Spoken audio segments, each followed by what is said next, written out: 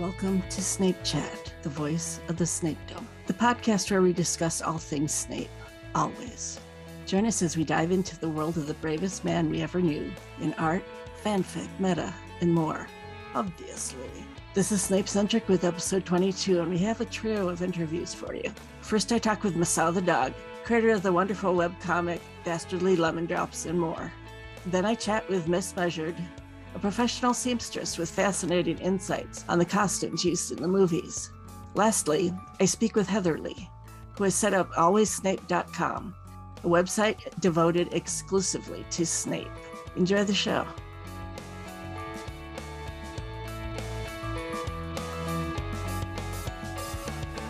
This is Snape-centric. I'm here with Masaothedog, and we're going to talk to him about his webcomic, Dastardly Lemon Drops. Okay. Tell us a little bit about yourself. So I'm Masao, and I'm 35.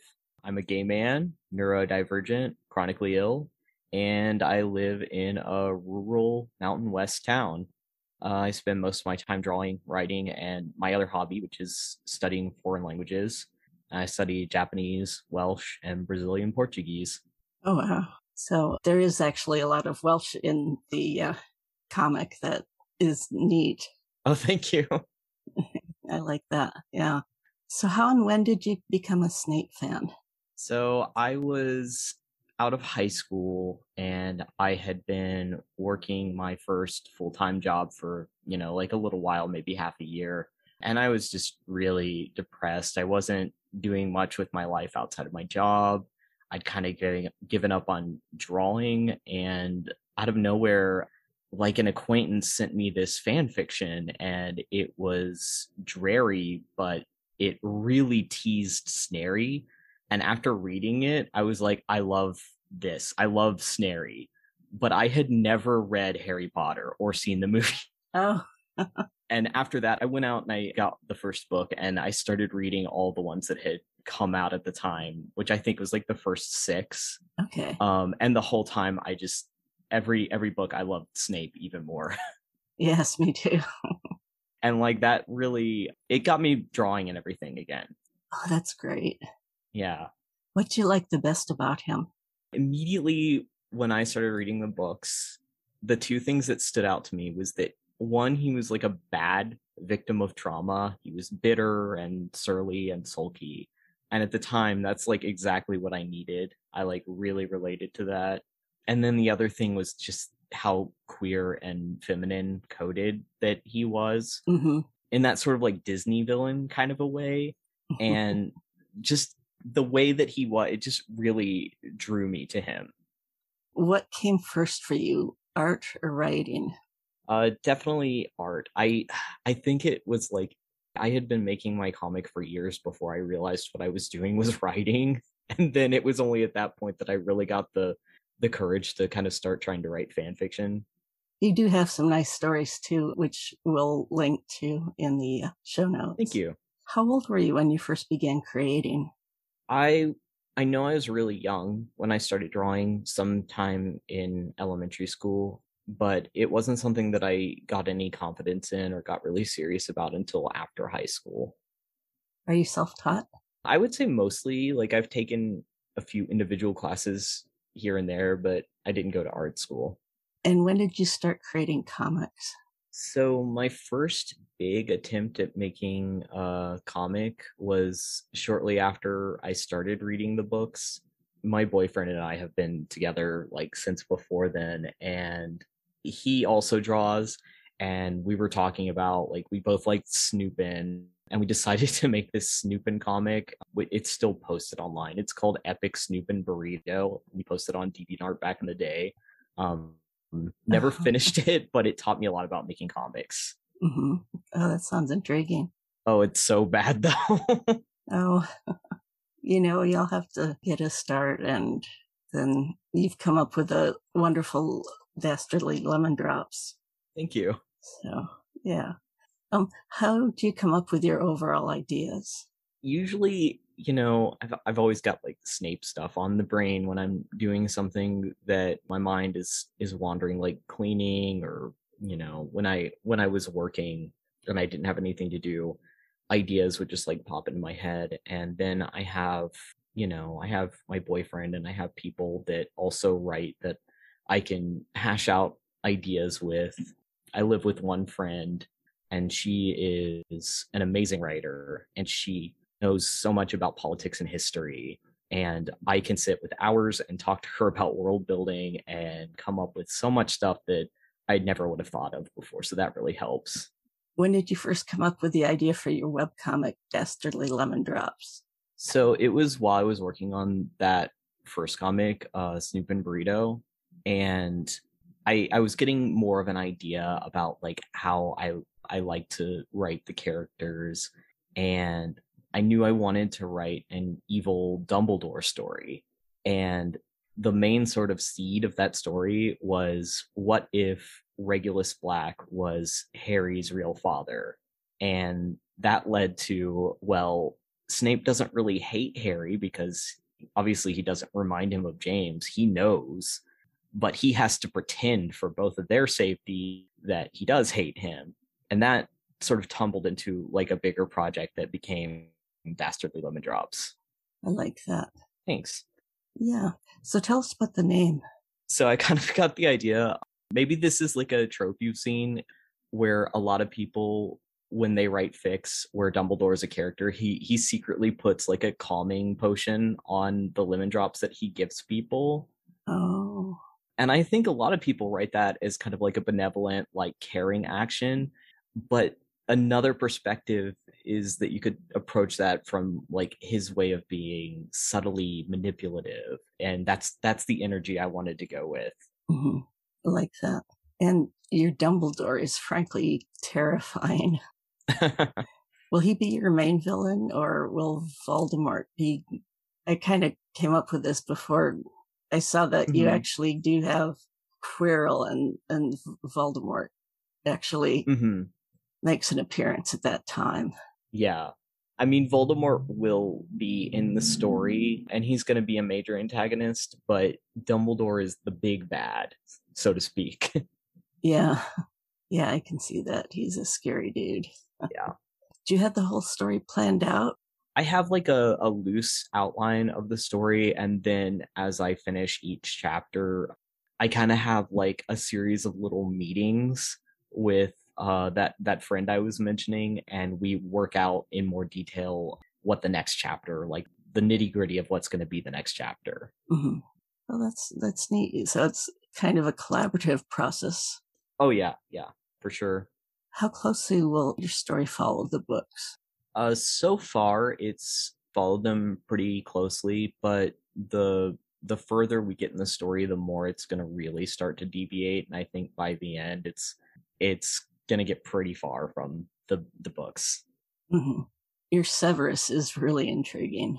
He's prickly and sarcastic, but he's also vulnerable and a little soft or passive. He's also gay and non-binary. How did you arrive at this interpretation of him? So going back to the queer coding being one of the first things I liked about him, I always headcanoned him as queer, and I'm gay personally, but I've also really liked a lot of the meta other fans have written about the text never characterizing Snape's love for Lily as specifically romantic.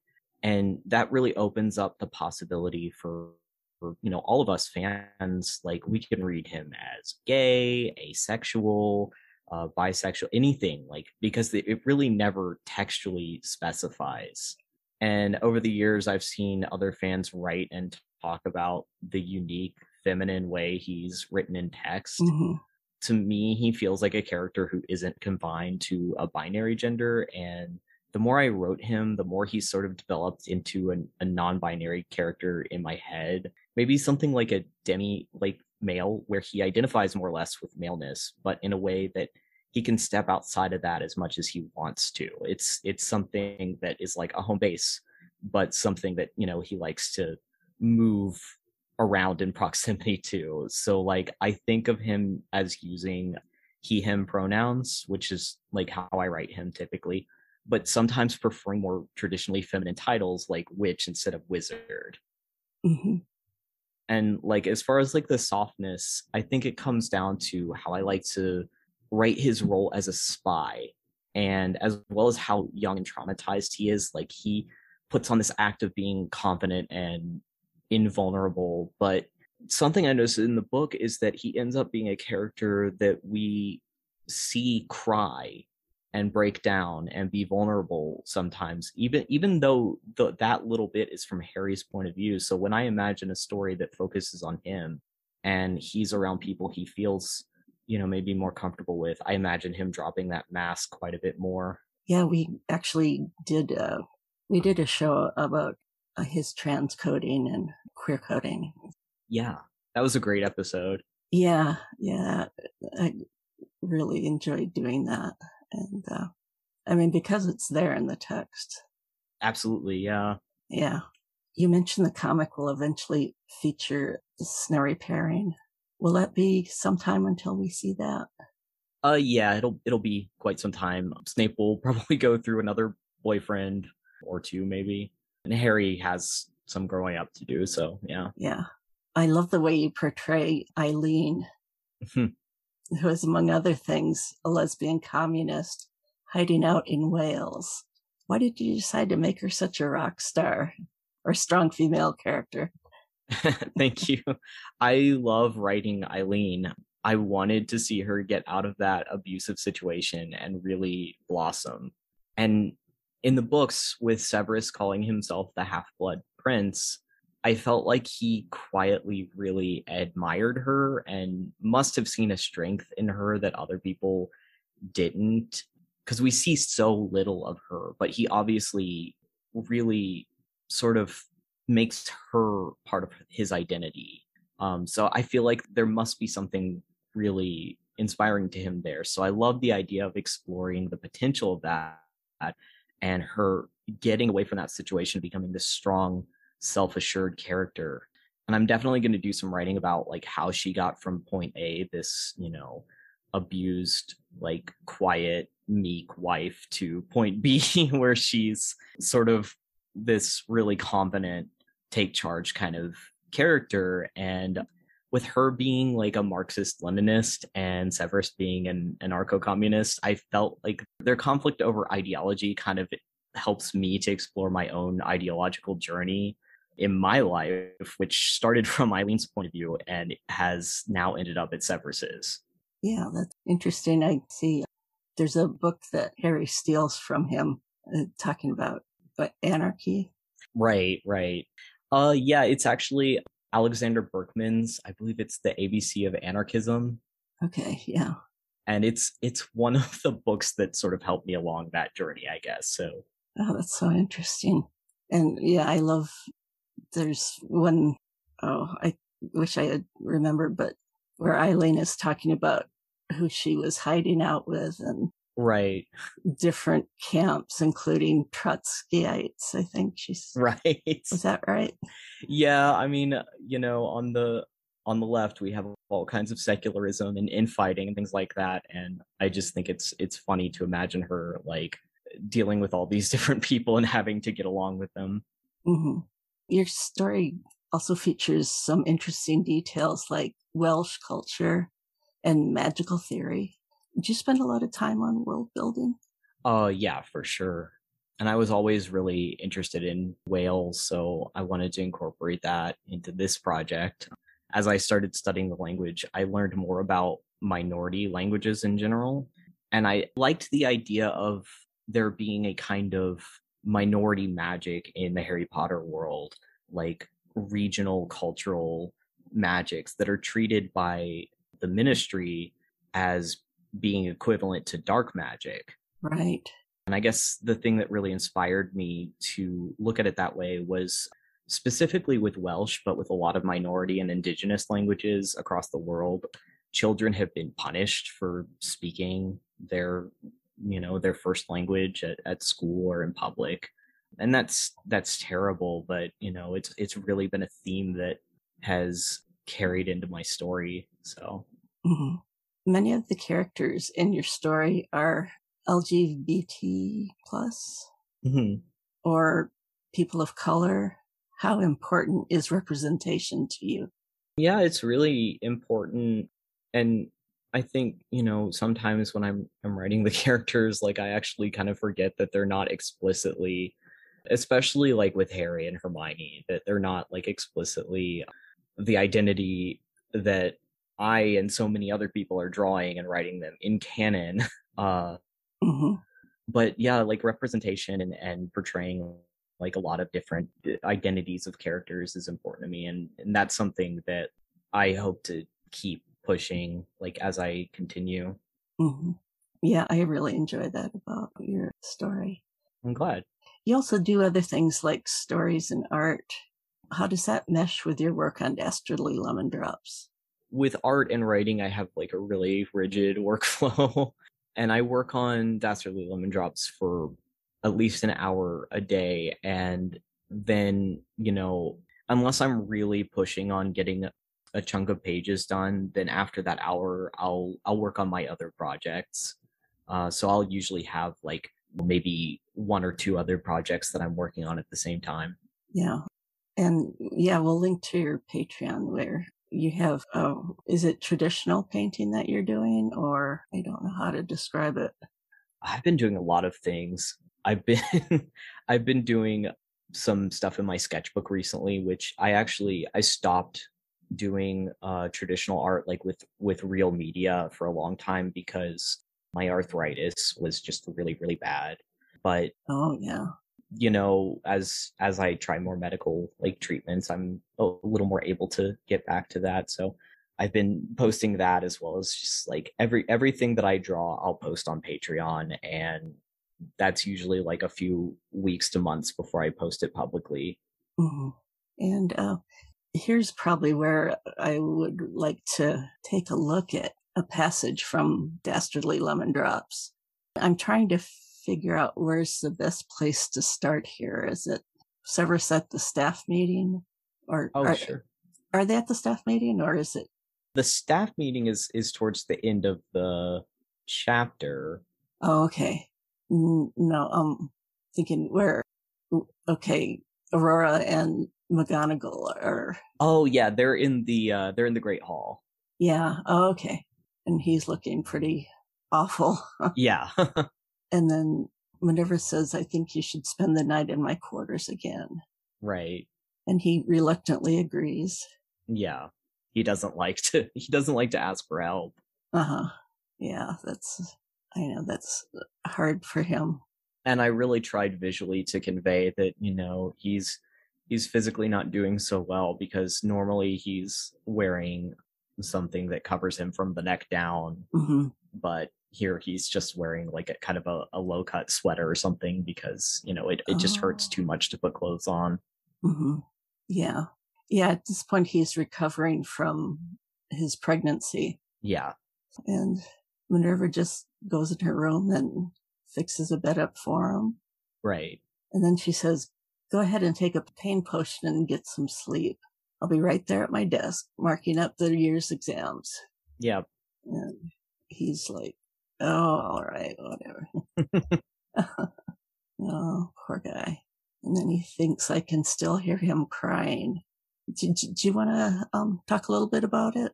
So one of the things that I really wanted to show with this chapter is that he is being triggered. His trauma is by the sound of his baby crying. So what we have here as he's trying to go to sleep in Minerva's kind of living room of her quarters, he's remembering like the baby's first cries, but then as he starts to fall asleep, the cries of his baby turn into the cries of babies and children that he's seen be tortured and killed while he was a Death Eater. Yeah. And he sort of wakes up in terror from that. And Minerva's obviously very concerned and is trying to bring him out of it because he's pointing his wand and sort of trying to fight a Death Eater who's not there to stop that person from hurting another child, and Minerva has to pull him out of that. She's not sure what he's experiencing, but she's telling him Bronwyn, his child, is safe, and he's sort of half in a different time period of his life. Right. Luckily, it's a little before the Christmas holidays. Right, right. He only has a few days of class next. So with the next scene, the I believe it's seventh year Hufflepuffs, because that's actually Tonks with the short hair that's turning in her potion and wishing him a happy Yule. Okay. I sort of wanted to establish like her appearance because she'll come up and be a character later. Oh, great. And as you know, he's finishing up with that exam. He goes straight to his office and he touches his personal port key, which is sort of modeled on the Welsh dragon on the Welsh flag. Oh, how neat. And he goes to his mother's cottage in Aberystwyth to see the baby. And when she hands him the baby, he's happy to have his baby.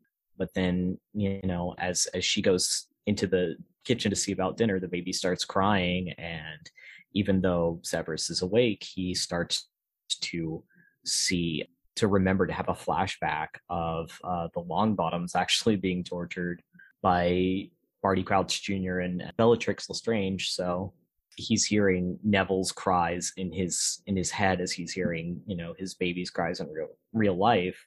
And his mother, Eileen, comes back in, like finding him sort of like stunned and shaking and panicking.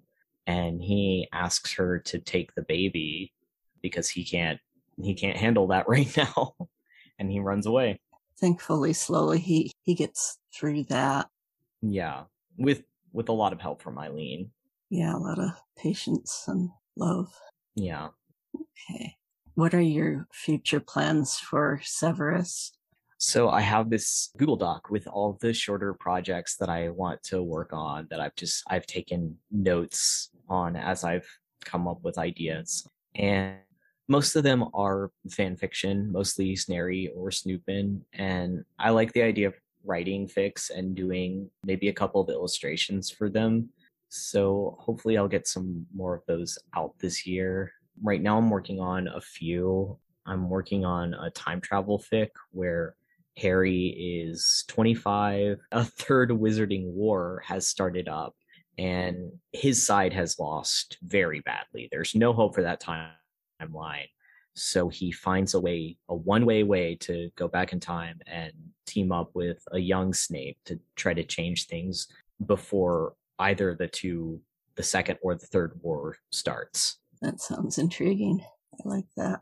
Thanks. I hope it comes out well.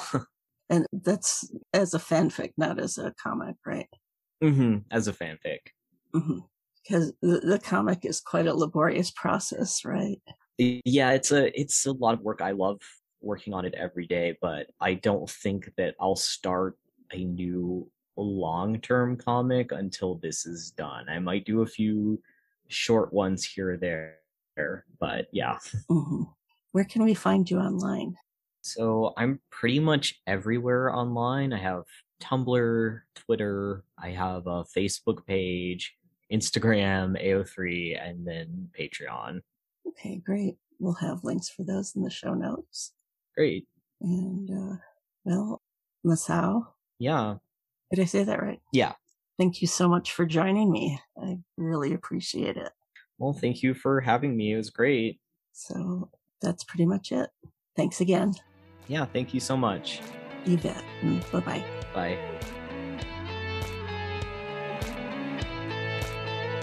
And that was our chat with Masao. You really need to check out Ghastly Lemon Drops. It's great. Go to our additional reading page for links to the comic and more. Now listen in as I speak with MissMeasured. Brings a fresh perspective to the costumes of the Harry Potter films, and Snape's specifically.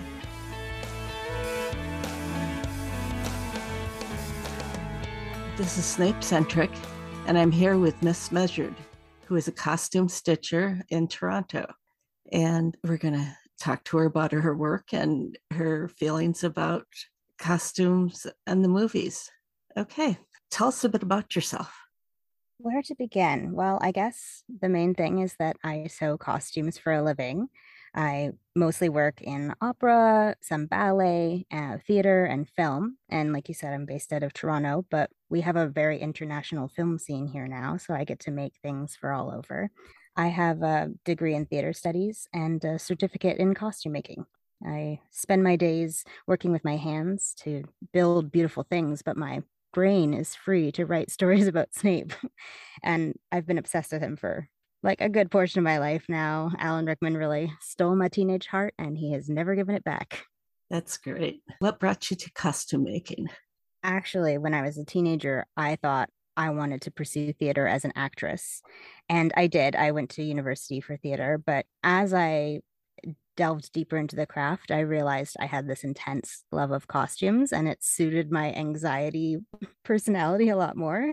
Um, and then that's where my skills really bloomed. And then I pursued learning more of the technical skills to get into theater in that regard after university. Now, when you look at clothing and media, do you find you look at it with a critical eye? I try not to be critical per se. As somebody who works in wardrobe, I know so well that there are budgets and producers and directors with lots of decision making involvement. So you can't really point to the designer and say, this could have been done differently or that. But what I do like to do is when I watch media, I like to think about the why of why that costume ended up being that way and what in the text led the designer and the director together to make the decision to make that costume.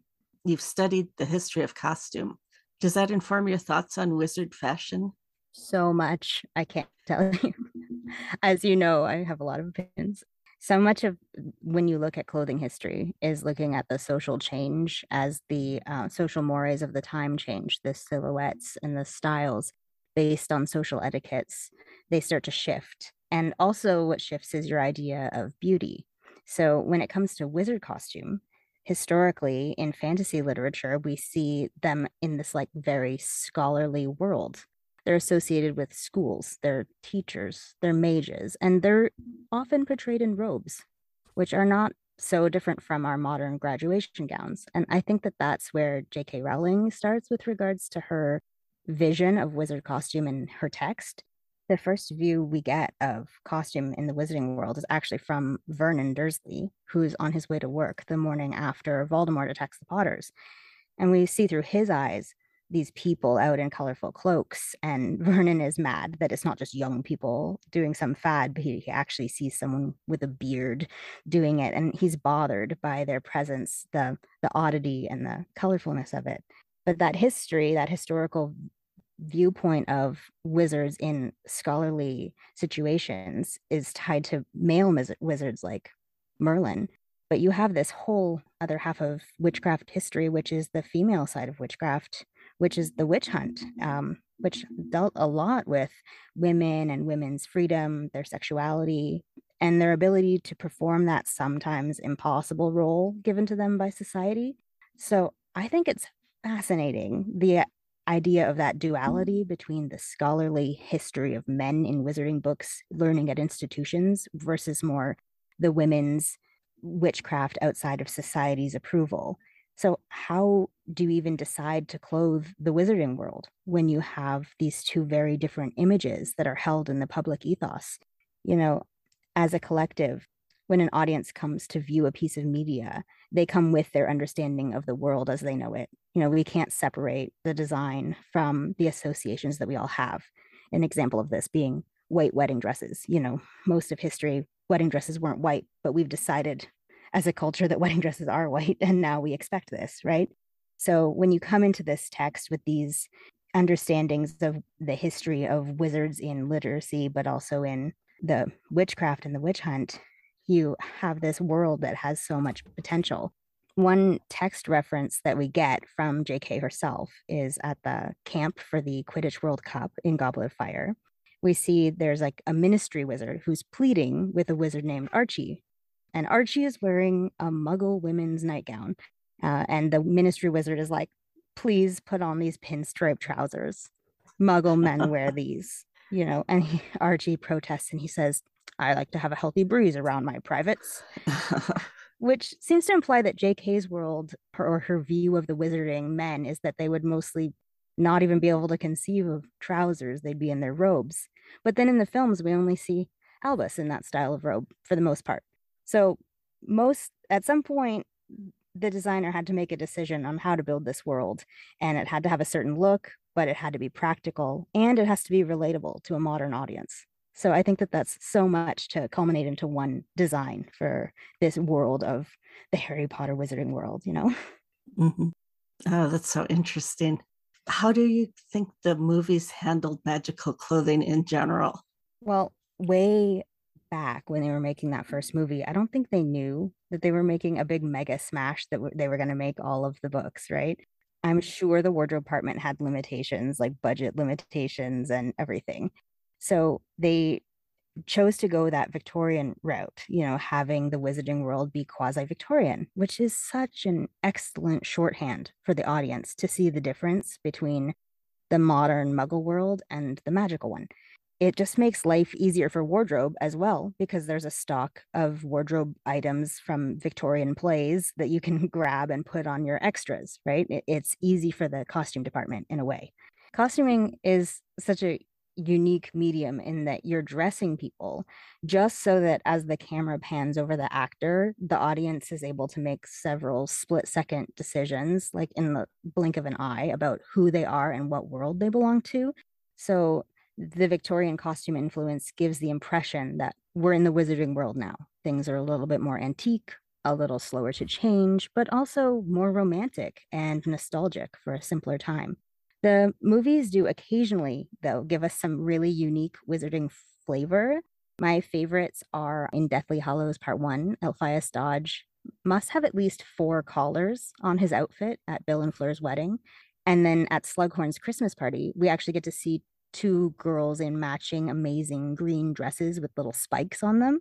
I think it's those moments that give the viewer a real taste of the possibility of mixing magic and clothing making.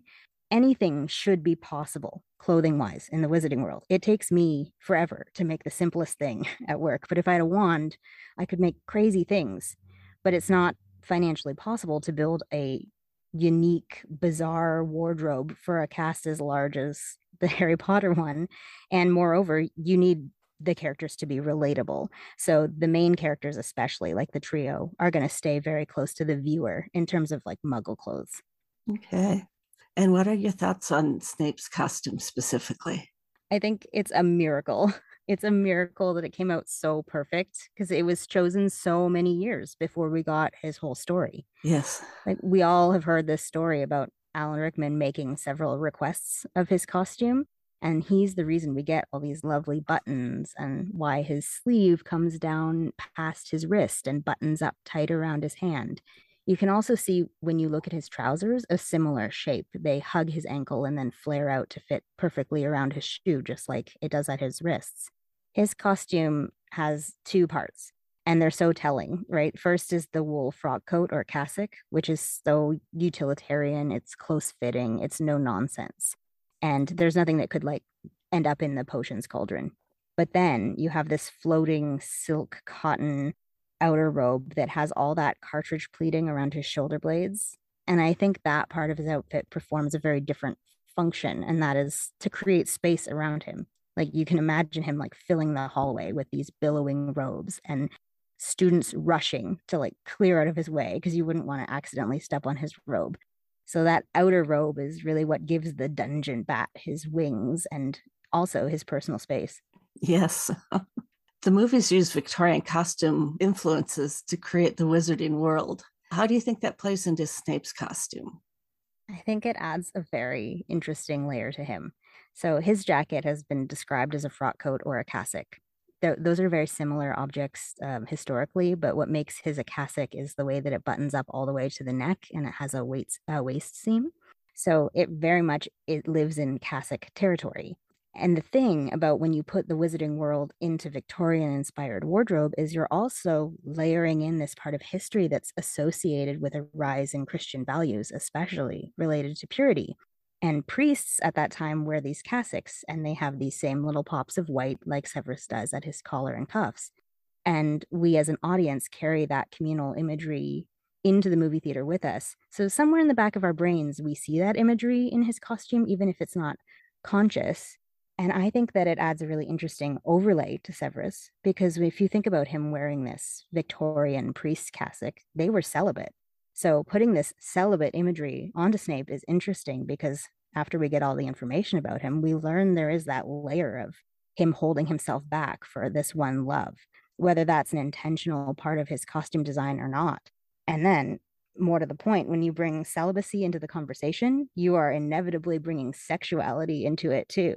And I wonder if that's part of where his sexual appeal comes from, because the fandom loves to sexualize Snape. I am definitely guilty. Yeah, me too. Sometimes I think it's important to think about what does the text say about the person as well, about the costume without saying it. And one of the things that we have with Severus is that JK has chosen to call him the potions master, playing on the Victorian schoolmaster phrase. But he's the only teacher at Hogwarts that we get that for. We don't really hear transfiguration master or charms master. And he resides in the dungeons. So in a way, he's kind of a dungeon master, which is very like a charged couple of words, which I don't think she ever puts together, but I think that that idea definitely plays into the way that people portray him in fan fiction and art. Mm-hmm. Oh, that's such a great perspective on it. What would you have done differently? Oh goodness, absolutely nothing. Because I think of it as like a miracle that that costume fits so perfectly with what we end up finding out about the character over the course of the series. You know, he has all these buttons, he holds all his secrets in close to his chest. That costume is designed with all those buttons before we even know that he's a spy. More than a spy, he's a double agent, and he's buttoned up so perfectly. And then it's revealed that Snape's not only keeping secrets in a normal way, but he also has to master his own mind so that the Dark Lord couldn't see the truth in it. Imagine not even having your own mind as a safe space. You know, I would be buttoned up too, like all the way out to my fingers, all the way out to my toes. Plus his secrets about Lily and his past trauma. So no wonder he's so like tightly fitted in. Oh, yes. Oh, you also write fanfic. Can you tell us about that? Yeah, I'm writing two right now. One is called Stitch Witch, and that's three short parts where I imagine myself as a seamstress at Madame Malkin's, and I'm tasked with making Severus a new set of robes. I enjoy writing that one because I get to describe a little bit of the intimacy that I experience when I handle someone's garments at work. And my other one is much longer. It's my passion project, and it's very spicy. It's called The Stars on the Staircase. This story is told by a female reader, and we're drawn into Severus's life by magical forces against our control years before Harry comes back to Hogwarts. And we become very intimate friends with the potions master. And it's kind of a sexy mystery as to why the reader and Snape are connected in the way they are until much later during his time as the headmaster and the war. Okay, that's interesting. And we'll, of course, have links on the website. Where can we find you online? Yeah, you can check out my links for my AO3 profile, Wattpad, and I just joined Tumblr, and I'm MissMeasured on all three of those. Great. Okay, well, thank you so much for joining us, MissMeasured. Thank you for having me. It was so nice to talk to you. Yeah, take care.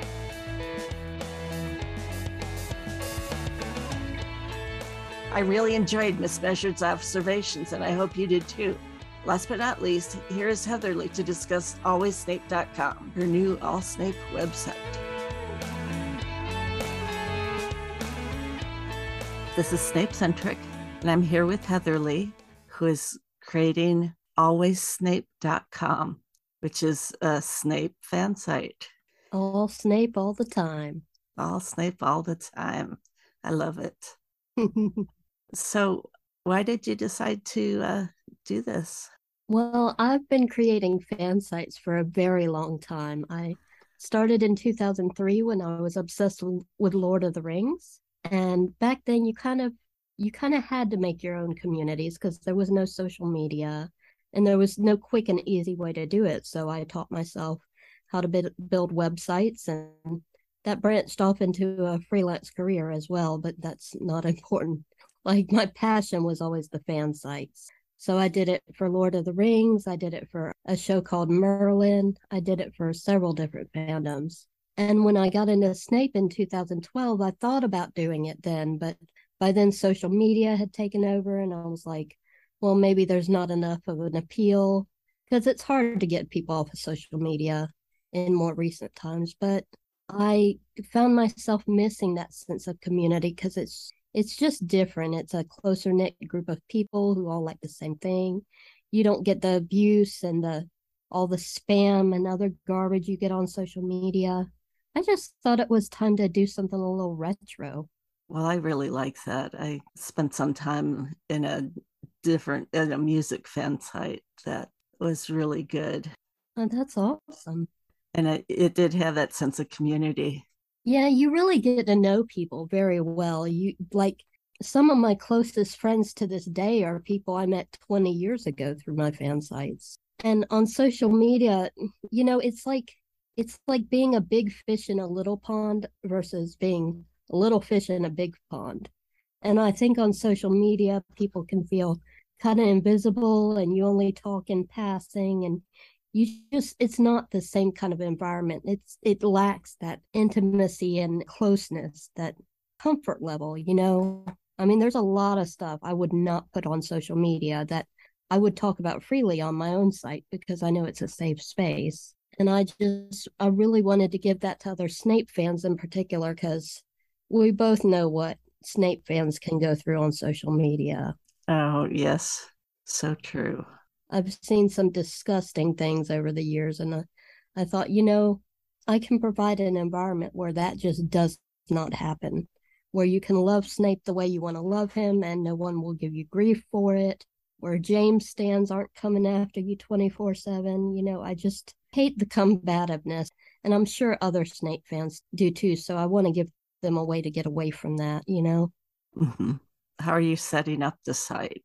Will it have different areas for art and fic and things like that? Oh, yeah.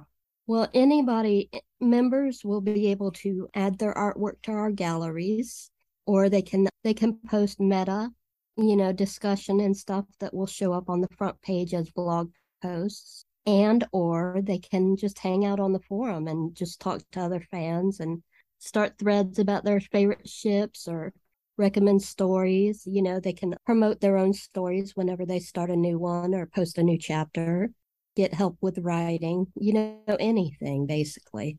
And it should be very easy to use. Obviously, I'm a computer person, so it's a little more geared towards laptops and desktops than mobile, but you can use it on mobile. Mm-hmm. What are your goals with this site?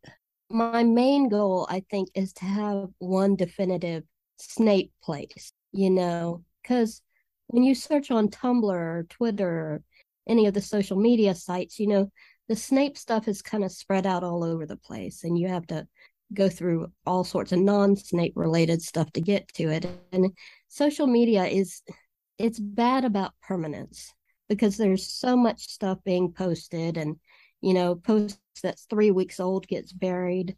So with this site, I want more of a sense of permanence. Like you can go on there, 3 years from now and still access all the artwork and everything you can get to quickly and easily. I think that's important. And my other goal is just, I don't care how big the community gets. I just want a nice community where people feel comfortable Mm-hmm. and can be creative and imaginative with other Snape fans. That sounds great. What features will it have? I mean, like I said, it's very much geared towards sharing your artwork and your meta and your fan fiction, and there will be multiple ways to do that on the site. You just sign up and you can post, basically. And it should be as easy to use as, say, Tumblr or Twitter or whatever. You don't have to know anything technical. Sounds good. Yeah, and of course, once we get a few members, I'll start planning fun stuff for different people, artwork challenges and writing challenges, and maybe we'll have some contests. I mean, with something like this, you're really starting from scratch. So part of my plan is just to let the community lead me and tell me what they want. Okay, that sounds great. So how can people get involved? Just visit alwayssnape.com. It's all one word, no underscores or hyphens or anything, just alwayssnape.com. And if you go to the site, you can find my contact info. You can email me. You can find our different social media links if you'd prefer to get in touch through there. There's multiple ways. Mm-hmm. As much as I've complained about social media, it is necessary to reach people. So we have a Twitter, Facebook page, Instagram, and a Discord. And that'll obviously people will be able to get to that once they can go on the site. So, but for now, the easiest way to get in touch with me is just to email me. And of course, you're free to put that email address in the show notes. Mm-hmm. But yeah, any Snape fan who would be interested in being a moderator, like, keeping things chill around the site. We do need moderators, and we need fans who can contribute their creations, their fan fiction, their meta, their artwork. So if you fall into any of those categories, please get in touch.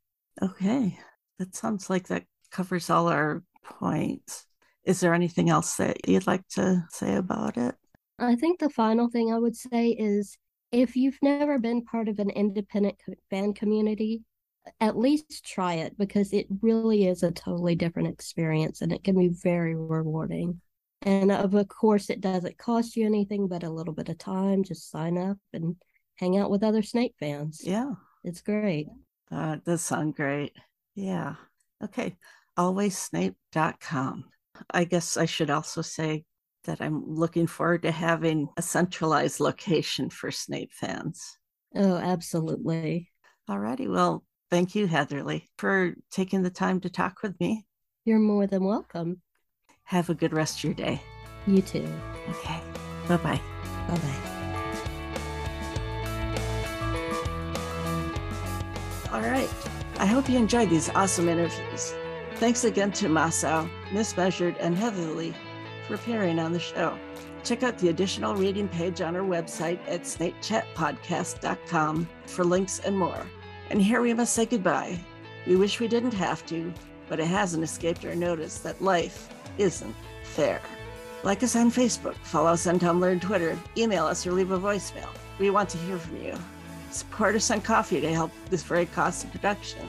Many thanks to Nix for her continued work on our website at snapechatpodcast.com. Be sure to check out Care of Magical Shippers podcast. Thanks for listening. Until next time, stay snarky.